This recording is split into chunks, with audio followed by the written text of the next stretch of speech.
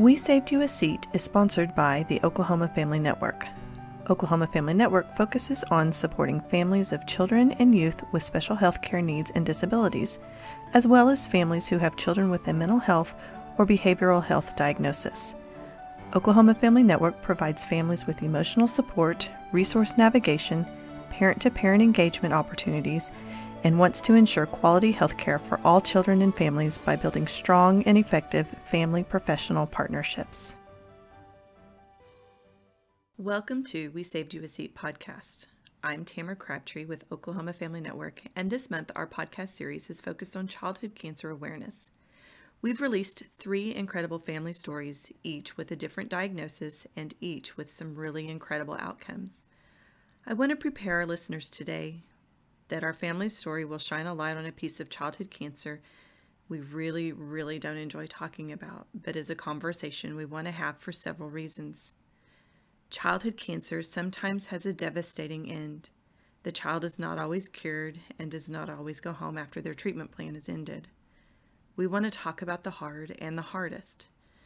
This family story is a story of great strength, faith, fight, determination, never giving up, always bringing awareness, and provides each of us with information on how to live day to day when the hard turns to the hardest. I had the incredible privilege to interview Tracy Whitaker, Mitchell's mom, for our podcast today, and I know her words will touch your heart. I want to thank you for listening today and hearing Mitchell's story. I want to thank you for allowing Mitchell's name to be said over and over as Tracy shares their journey through childhood cancer and the toll it took on their family. Today, we welcome Mitchell's mama, Tracy. My husband and I have been married for, my husband's name is John, 30 and a half years. That seems so long. You say that out loud. But yes, 30 and a half years. We have, for the most part, lived here in Oklahoma. We lived a little bit in Texas for a short time, but Oklahoma is our home. We were blessed with 2 beautiful kids, Mitchell and Meredith. Meredith is 22 and is about to graduate this December from OSU, which that is, I can't believe that we're there. I just always tell people with little kids, don't blink. And then Mitchell, we are well aware of childhood cancer. Our son Mitchell would be 24. And this, I'm going to try to not be so emotional, but September being Childhood Cancer Awareness Month, but it's also the month that he passed away. Mitchell was diagnosed with ALL, acute lymphoblastic leukemia, in August of 2005. So we went through all the treatment and stuff. We were at OU Children's Hospital. And with him, it was kind of odd. About probably in May or June of 2005, he would wake up in the middle of the night and say, "Mom, my feet hurt." I would turn the light on, I would look at his feet, and you couldn't see anything. There was, nothing going on. And so then he was a baseball player and played baseball in the summer. His dad was his coach, and he loved sports. And so he started complaining he had a backache like a few weeks later. And I took him, just kind of odd. So I took him into the doctor, and they felt like he maybe just had pulled a muscle, because he was showing the doctor how he caught a ball, and he did kind of dive. He reached out his arm, and so they thought maybe it is, a muscle. So I think they may have given him some muscle relaxers and stuff, and we might have tried that and everything. But anyway, that kind of the back pain kind of seemed to subside. So that was probably June-ish. But he also what was a little bit odd was he kind of late June loves to swim, and he was not really wanting to get in the water. He just complained it just felt so cold, which it is still kind of cold in June and stuff. And he wasn't as active as he normally was. I guess that he was still playing ball and everything. I think it was one July morning, he woke up, and we were actually going to a wedding that evening. But he woke up, and it was a Saturday, and we had a wedding that we were going to go to a little later in that day. But he woke up and he had like nodules on his wrist, and then also on his feet. So then I knew like something is wrong. And of course it was Saturday. So I called first thing Monday morning, and we got him in. They took his blood. They felt like they needed to draw some blood. When they got that back, what they felt like he had was juvenile rheumatoid arthritis. So they referred us to a rheumatologist down at OU Children's Hospital. And he was great. We went in, we saw him. They took x-rays of his hand and then did some more blood work and everything.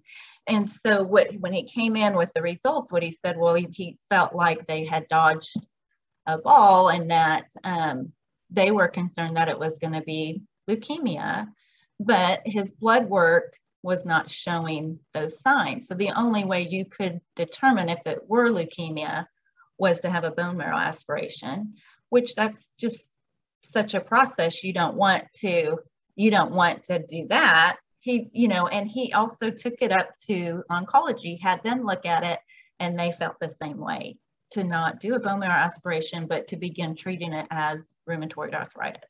So that's what we did. We started medications for it and just kind of went down that road. And I remember even like researching, and here my medical background I have a medical background in occupational therapy. So I know some, things, but I never, you don't Google leukemia and stuff you don't need to. But one of the big things was bruises. And he did not have odd bruises anywhere. He really didn't. But then I got to thinking he really hadn't been that active and stuff either. But anyway, he didn't have any of the bruises. So this was the end of July. Middle July, we started the rheumatoid arthritis treatment. But come like the beginning of August, and we were looking at getting ready to start back to school, he was not really any better. And we one day went to go get school supplies, and I am pushing him in the cart in Target because he's struggling with, his feet were bothering him so bad he couldn't walk. And so I called and I said, something is still not right. So we made an appointment, went back to see the doctor, and they decided they would put him on a stronger drug, which is called methotrexate, that they use for rheumatoid arthritis, but it's also an oncology drug. And so in order to start that, they needed to do some further blood work because it affects your liver and all that. So they needed to check some stuff out. And then they took him in to do some cortisone shots in his feet because they were causing him so much pain. And so since he was young, and those cortisone shots are painful, they were going to put him under. So we had to do it as a surgery. So, that's scary. That was the first time that we ever sent him back on a hospital bed, and we didn't get to go back with him. They did that. They just said, we'll call you with, the next steps. Well, I think it was like the next day. My mother-in-law had come to watch the kids because I needed to go get a baby shower gift for one of my friends.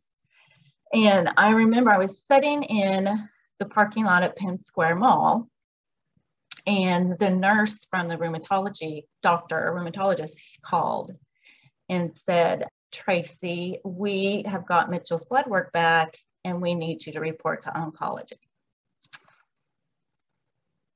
So sorry. Anyway, gosh, it's so crazy, like how vivid that is, but I can't remember what I wore yesterday or even ate, but I can remember exactly where it was that moment. So we went to, I remember John was in a meeting for work. I remember he had this meeting, And he was in it. And I remember calling his secretary and just saying, I need you to get him out of that meeting. And anyway, he came home and picked Mitchell and I up, and we went to the pediatric oncology floor at OU Children's. And so we were you're a little bit upset because here he's been having these symptoms now for almost 3 months.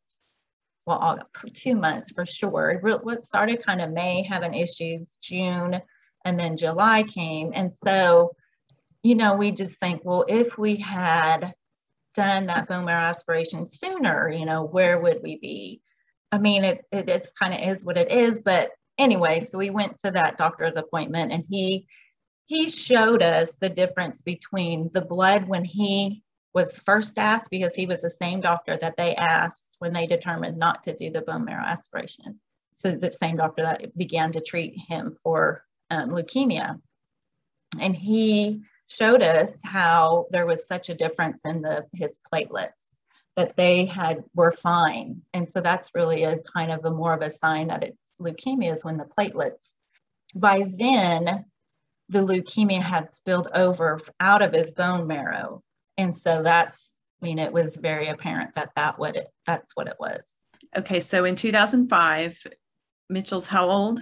Oh, I didn't say his age. 2005, he was 8 when he was diagnosed. Okay, so he was 8 years old, diagnosed, a very active boy. So, you know, when you talked about him playing sports and enjoying sports. And so when you think about pain, or you think growing pains for little boys, and you think the feet are, you know, I mean, the shoes and baseball shoes are not that comfortable. So I mean, you know, I'm just thinking as a mom of a boy that has been through some of that there's reasons that you could justify being in pain as a boy. And it wasn't until you saw what you called nodules or knots, I guess. They're like little swollen bumps, like little cysts almost, on his wrists. On his wrists.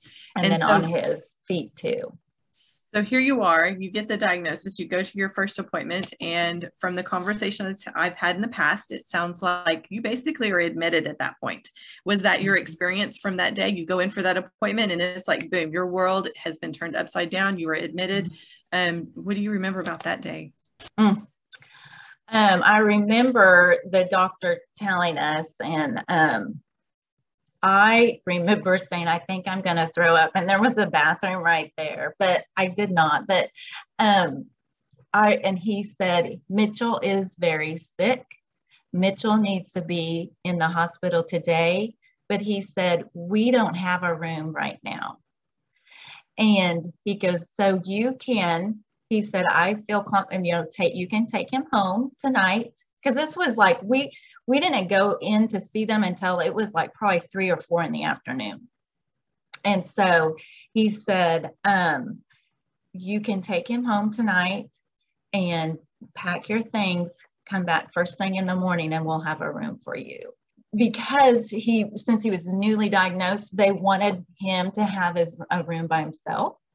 So back when he was diagnosed, I mean, this has been 16 years ago, we were still over in the old part of OU Children's, the oncology was, and we would have roommates half the time that we were in the hospital, but that's a whole nother story. And so we went home, and I remember like they took Mitchell out of the room. The nurse took him to, I think, the toy closet or something, while the doctor told us to allow us to kind of take that in first. And then he left the room, and they brought Mitchell back so we could tell him.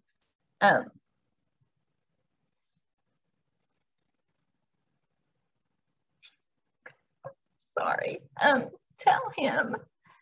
I just remember, you know, cancer 8. You wouldn't. I mean, they do know what it is. And his first question was, "Am I gonna die?"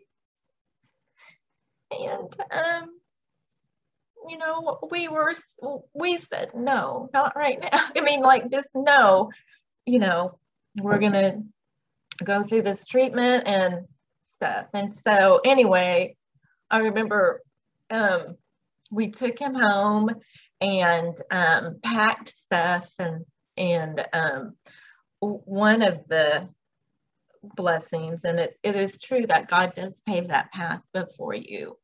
And John's mom was a school teacher for several years, and that May 2005 retired. That allowed her to be present with us. She was there whenever we needed, and then later his dad retired actually that September, and they had already had that set ahead. So they were such a great help to us. So they, you know, Martha was there with for Meredith, and we went in, they took us in on that, I believe almost that it was I feel like it was maybe a Friday. I can't really remember the date, but that we went into the hospital, and then the first thing they had us do was do a bone marrow aspiration. And then that's where they said, you know, his bone marrow was full of leukemia and had started spilling out into the blood, which I'm not exactly sure what all that means, but anyway, so it was very apparent that he had leukemia. And then after they do that test, they do different tests to see exactly like what kind it is, and if he has pre-B or forget the other kinds, but you know, they check for like the chromosome issues and things like that. And so his was pre-B leukemia. And what they heard, their words to us were, it was the vanilla of leukemia. Success rates for remission were, I believe at the time, I think 80%. And I believe it's gone up now even. And so they just, everyone that's diagnosed with leukemia goes through the same treatment, the same first month protocol. They do the same process. And so, but because he was so sick, I mean, we stayed in the hospital, and they normally, again, most of them stay in the hospital. It's 3 to 5 days for that treatment. And so we did that for the first month of treatment and everything.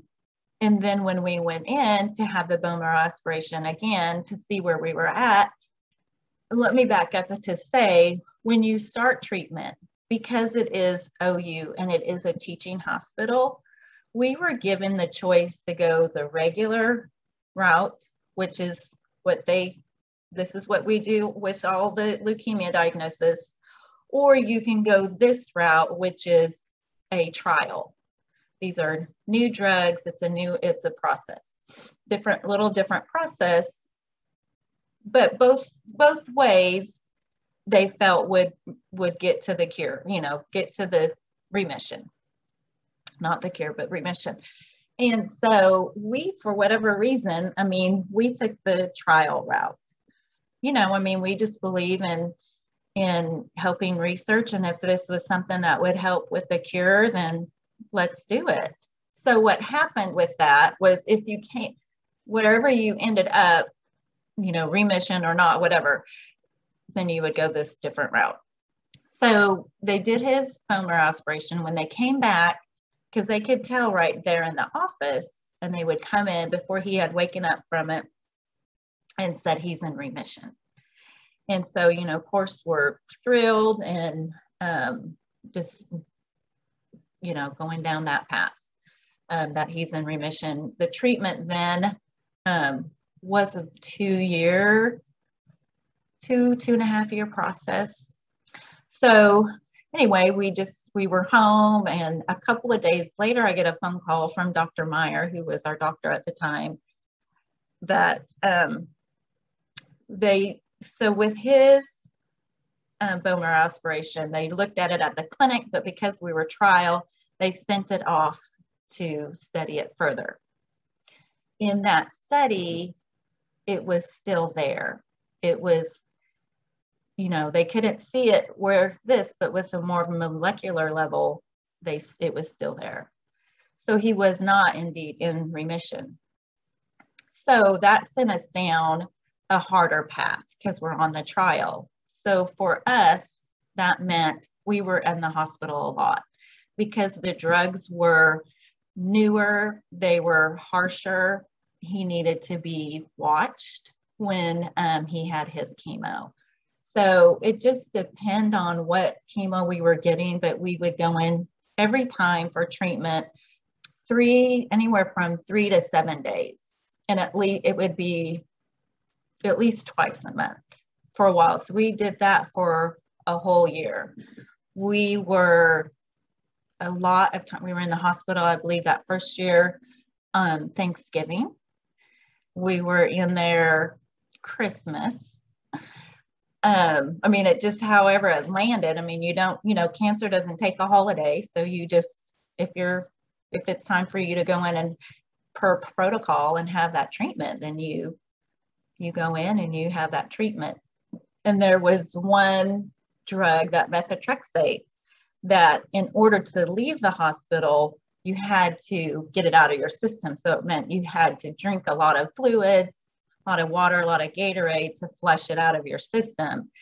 And it had to be a certain level before they would let you go home. So they would check you on like day 4 and see where it was, and it was still in your system. Well, sometimes, then that would prolong your stay, And so anyway, he would get so mad if we had to stay extra in the hospital. He loved to be home. What do you remember about him taking the treatments? And did y'all give him a choice in kind of that conversation of choosing which path to go? Either the kind of that, you didn't call it experimental, but would you call it the trial piece? Right. Did y'all make that choice as parents, or did y'all include him in those conversations? We made the choice as parents for that. Mitchell was a very bright kid. He was very smart. And for him to be 8, we could explain a lot of things to him. We would be in there with treatment with kids that were 6 months old, and you just, or 2, and just having to explain, I can't imagine that. So, we would explain everything to Mitchell. The doctors usually always came in and talked with him in the room. I mean, he could tell the nurses what drugs he was taking and when he needed them. he just knew all of that. And so he was very sharp. But as far as that decision made, we made it. Because, I mean, he wasn't really old enough to make a decision like that. But so we made that decision. And as far as him, I remember in the morning, so when we were going to be admitted to the hospital, it might be a process of, we drop Meredith off at school and then we're heading to the hospital to take Mitchell for a stay. But so he would it would usually always start with a procedure, which would be a bone marrow aspiration. So he couldn't eat. And my husband was sweet that he would not eat until Mitchell could eat. And, but I remember Mitchell would get up and he'd sit at the dining room table or at the kitchen table with his face in his hands and just saying, I don't want to go. And, but our slogan was, Whitakers don't quit. And you do what you got to do. And so he knew, even though he could say, I don't want to go. We didn't want him to have to go, but he always did what needed to be done. And again, he was a sweet kid, tenderhearted, and the nurses would actually fight over who got to have Mitchell because he was good. He wasn't rude, and in the middle of the night, I remember when we had roommates and stuff, and they come in for their vitals and stuff at 3, 4 in the morning, and they wake the kids up to take their vitals, and they have to get up out of bed to weigh on the scale and stuff. We could hear the neighbors, the kids just would be complaining, no, I don't want to get up. I'm not getting up. I'm not getting up. Mitchell would roll over. He would get up, do what he needed to do, crawl back in bed and go back to sleep. So he no kid wants to go and have it done, but he did what needed to be done. You light up when you talk about Mitchell, and I love that. I absolutely love that. you said that you thought he was in remission after that first month, and then he technically wasn't in remission. And so then he had to go back. How long did he have to go back in and out of the hospital for that trial period for all those drugs?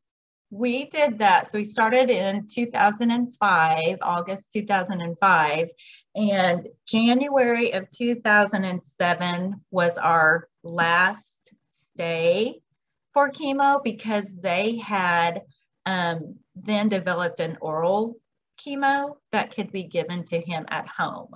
So he was on oral, but then if he had to have a different chemo, we didn't have to stay in the hospital, but we went to outpatient. So it would just be, we'd just go to a day and then we could come home. So so January, so we were in the hospital until January 2007. I remember it, for some reason I want to say the 12th of January. So mid-January. I just want to clarify, y'all were in and out of the hospital for chemo treatments from basically August of 2005 until January of 2007. Yes. And so every month, he would be in anywhere from 3 to 7 days. He would be in at least twice a month. So about every other week we were in. Wow. How did y'all balance that with school and Meredith? And, kind of, I know that's cancer treatments and being diagnosed it's a family affair. I mean, that's what I've heard over and over. It affects the entire family. How did y'all deal with that with school? And you said you had in-laws that came in and helped. But how did your core family, how did y'all deal with that? We had a great support group, just friends and family. But yes, like I said, John's parents had both retired in 2005. And so they were our saving grace. I mean, they, and since Martha was a school teacher, she did all of Mitchell's school. So we would get all of his schoolwork. We put him on a 504. And so missing, school didn't affect things for him. But anyway, they would send his work. And when he was able to go to school, he would go, as long as his counts and everything were fine. He loved school. And so if he was able to, we would send him, but he would go back and he would be way ahead, because they hadn't, he didn't have a recess. He didn't have lunch, like he did have lunch, but, and so they just did schoolwork. So she kept him on track and did all of his schoolwork and everything with him. And then they would, John and I would alternate staying in the hospital. I would stay during the week because he worked. And so, but if it was over a weekend, then he would stay. Then, we didn't have any of the COVID stuff. So Meredith never stayed the night. When in the beginning, both John and I stayed. And in the end, we both stayed in the hospital. Meredith, like we would always tell everybody, she was the perfect other child at the time. She was just rolled with the punches and, and everything. And she would be like, who's picking me up today? And sometimes we would say, I'm not sure, but somebody will be here to get you. And she was really good. She'd love to go up to the hospital. She'd crawl up in Mitchell's bed and they would play a video game, or she'd just lay there next to him and they'd watch a cartoon on TV. And so we, again, we had family that helped us and friends. And so, yeah, it takes a village.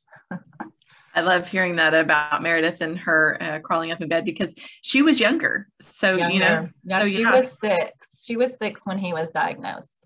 And probably starting out as what was she, maybe a kindergartner or a first grader? I remember we dropped her off at first grade, and gosh, that's so hard. Kindergarten at this school was full-time as well. So she'd already been going full-time. I remember John just really being emotional about it, because wanting Mitchell to be there to watch over her. So because they would have been at the same school, or they were at the same school. So yeah. Wow. Yeah. That's powerful. Here y'all have lived that full year and a half. I mean, that's 18 months of treatment that y'all went through, and then you did oral And so that was more outpatient, you said, where he could just go and get it and then go home for the day. Well, we gave the oral medicine at home. And then, but sometimes he would need, because it was a trial, they would combine some. And so he would have to go in and have it for, just have something through his port, you know, once in a while. So it would just be a day. We just go over there.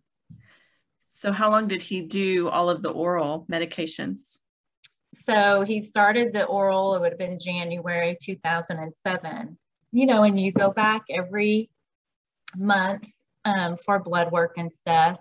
And I remember in July, we had become good friends with the Sonny Galloway, the OU baseball coach at the time, because the baseball teams and, you know, different sporting teams would come up to the hospital. And one time, Mitchell, because of that methotrexate drug, wasn't out of his system. We had to stay an extra night. And that night, the OU baseball team happened to be coming. Mitchell, it was down at the Aikman end zone, which is still there.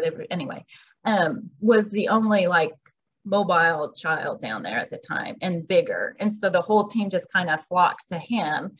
And then I'm standing down there. And so Coach Galloway we just started talking and everything. And they kind of just adopted Mitchell to their team. And so invited us to come down to the Big 12 and things like that. And then anyway, he would have Mitchell come to his camps. They had summer camps. And Mitchell, again, he was a great athlete, very competitive, loved sports. So this particular time he was at camp and they were very sweet to him and they watched over him well because they knew obviously he's bald and being treated for cancer. They could tell that. And so I remember picking him up and we were going in like the next day, I think, for some blood work. And she said he seemed a little bit tired today and stuff. And you can kind of tell when their platelets are getting low, they get a little look on their face. And he looked a little pale and stuff. And so we went in July. He needed platelets and maybe some hemoglobin. But that was the first time that he needed any type of blood transfusion since January, you know, since treatment and stuff. So that was July.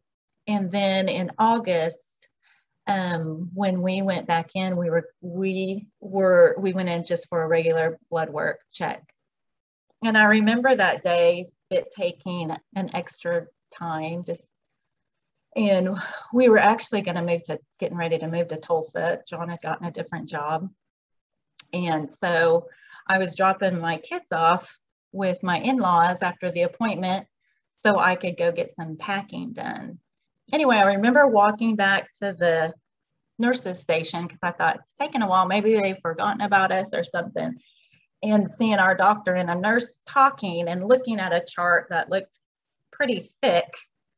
And then the doctor looked up and closed the chart, put it under his arm, came walking out the door, and he said, "Come with me." So it was almost 2 years to the date that he was diagnosed, that he had relapsed. And so I have to say this to people that are listening, that their kids are still living, that when and if a relapse comes, remember this was 14 years ago. 14 years ago this month, a lot of research, a lot have changes have happened in that time. But what he said to me that day, John was actually in Tulsa at the time. Mitchell has seen a lot of drugs because we did the trial. There were not a lot of new drugs out there to give him. There was one. And so anyway, he was, I think, the 38th or 39th child to try this new drug that they had. And so I remember, I was by myself. I had my kids with me. And I was trying to keep my composure while getting in the car, taking them over to my in-laws. I didn't want to call, anybody on the way or anything. Anyway, I remember I took him to Sonic. got him their kids' meals, and then let them out of the car. And I stayed outside, and they ran into Grandma and Grandpa's, Grammy and Grandbobby's, and I just stayed back. And I remember just my mother-in-law coming out, and I'm also emotional about her just because we lost her in January, and she anyway, but and I just lost it with her and told her what, he had relapsed. And so then I had to gather myself to call my husband and tell him. And so anyway, we began the route of he needed to have a bone marrow transplant.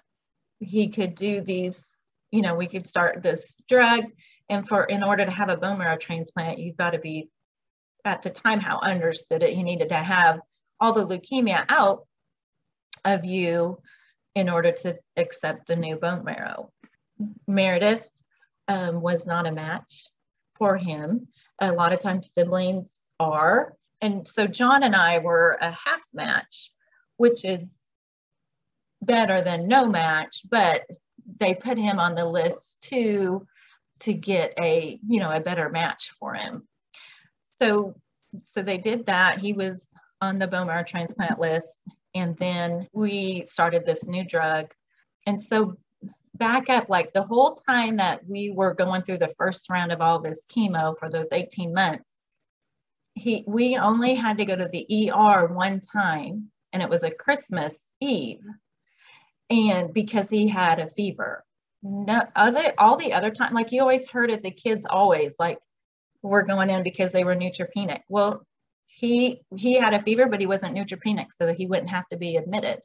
So we never had to be admitted during that time for being neutropenic. This round, he just seemed sicker, and so we started this drug, and we'd been on it for a month or so, but about a month, well, not even quite a month, let's see, few weeks into it, he was only 50% rid of the leukemia. It wasn't killing the leukemia like they had hoped. By this time, he had started complaining of pain in his stomach, in his back, and everything. And he had developed an infection. And so they said what they were seeing was kind of what they see when kids have a bone marrow transplant, is this infection.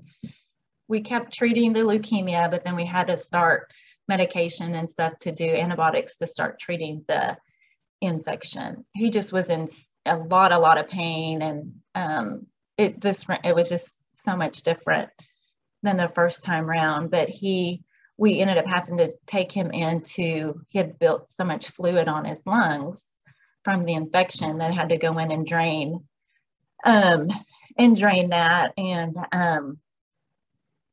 And then after that, they had done more blood work and stuff. And I remember the doctor pulling John and I out and taking us across the hall into an empty room, basically telling us that, they had done all that they could. But he got really sick and ended up in PICU. And it was a Thursday, it was a Wednesday night, I remember, because I had gone home to stay with Meredith. And the night still haunts my husband,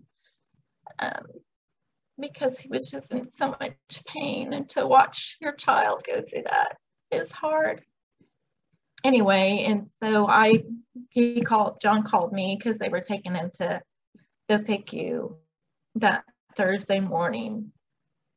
And so I hurried up and got down there. I mean, he just was really sick, and it was a matter of, if you treat the leukemia, the infection will take over. If you treat the infection, the leukemia will take over. And it was just a hard situation to be able to treat both for him. And, the doctors, when they come in, they'll give you your options and they don't tell you which one they would do. They don't tell you that because it's ultimately, obviously, it's your choice. Just after watching Mitchell suffer for these last few weeks and stuff, or days, we just knew it was time that he was done. And John and I, we don't always see the same thing, same way on things and stuff, but we were on the same page for sure for this, and knew that he had suffered enough. His body was little. I mean, he couldn't tolerate even all of that, and they had told us that if we chose, to fight the leukemia, most likely he would end up on a vent, and then you're making a decision to shut it off. We didn't want to do that. Anyway, I remember we made our decision, and the doctor said I would have done the same. So that made you, even though it was a hard and awful decision, and you felt better just with their knowledge of what they knew, that was what they would do. So they had asked us, is there anything we can do? And we were in PICU, and I don't know if you know, those rooms are so tiny, and that just wasn't our home. Our home was on the 10th floor, because now they had remodeled, and so they were on the new 10th floor when we relapsed. We wanted to be with those nurses, because again, we were in for so much. They become your friends and your family. It's a home away from home, and not a lovely one always, but anyway. And so we had asked if we could be moved back up to the 10th floor. They did. They moved us up. So they moved us up on a Saturday, and we were up there. They were just doing comfort measures, making sure his platelets were at a good level so he wouldn't bleed out. That was one thing about taking him home. They just said his platelets would he would need platelets often, or he would bleed out, and so we just did. That wasn't something that we wanted to have at our home, I guess. We didn't. We felt better. We felt safer. We felt more comfortable with him being at the hospital, and that was our choice. Some people do take their kids home and stuff, and by this time, Mitchell was not coherent. He wasn't really talking. He wasn't answering, questions. He wasn't moving a whole lot. He would, once in a while, he might say something, but he wasn't drinking, things like that. And so he passed away that Thursday, early Thursday morning. So it was a Thursday he went into PICU, and then a week later he passed away. What was sweet is, again, like I said, the nurses would fight over having him. And I kept asking, I wanted to know that I'm a planner. And I kept asking, when will it happen? And nobody could give me the dates, and stuff. And nobody knew. Nobody, obviously, we all don't know that. But the nurses would come in at their end of their shift if they weren't coming back the next day. And they would come in and see us. And they would rub Mitchell's head, to just us telling him goodbye. And it just really was sweet that the impact that he had on their lives. They really, truly loved him. Thank you for listening to this episode of We Saved You a Seat. Oklahoma Family Network promotes family-centered care and provides tools so families can make informed decisions, advocate for improved services, build connections among families, and serve as a trusted resource in health care of children and young adults. If you would like to become a supporting family or get in touch with another family, please contact Oklahoma Family Network at oklahomafamilynetwork.org or by calling 405-271-2222. 5072.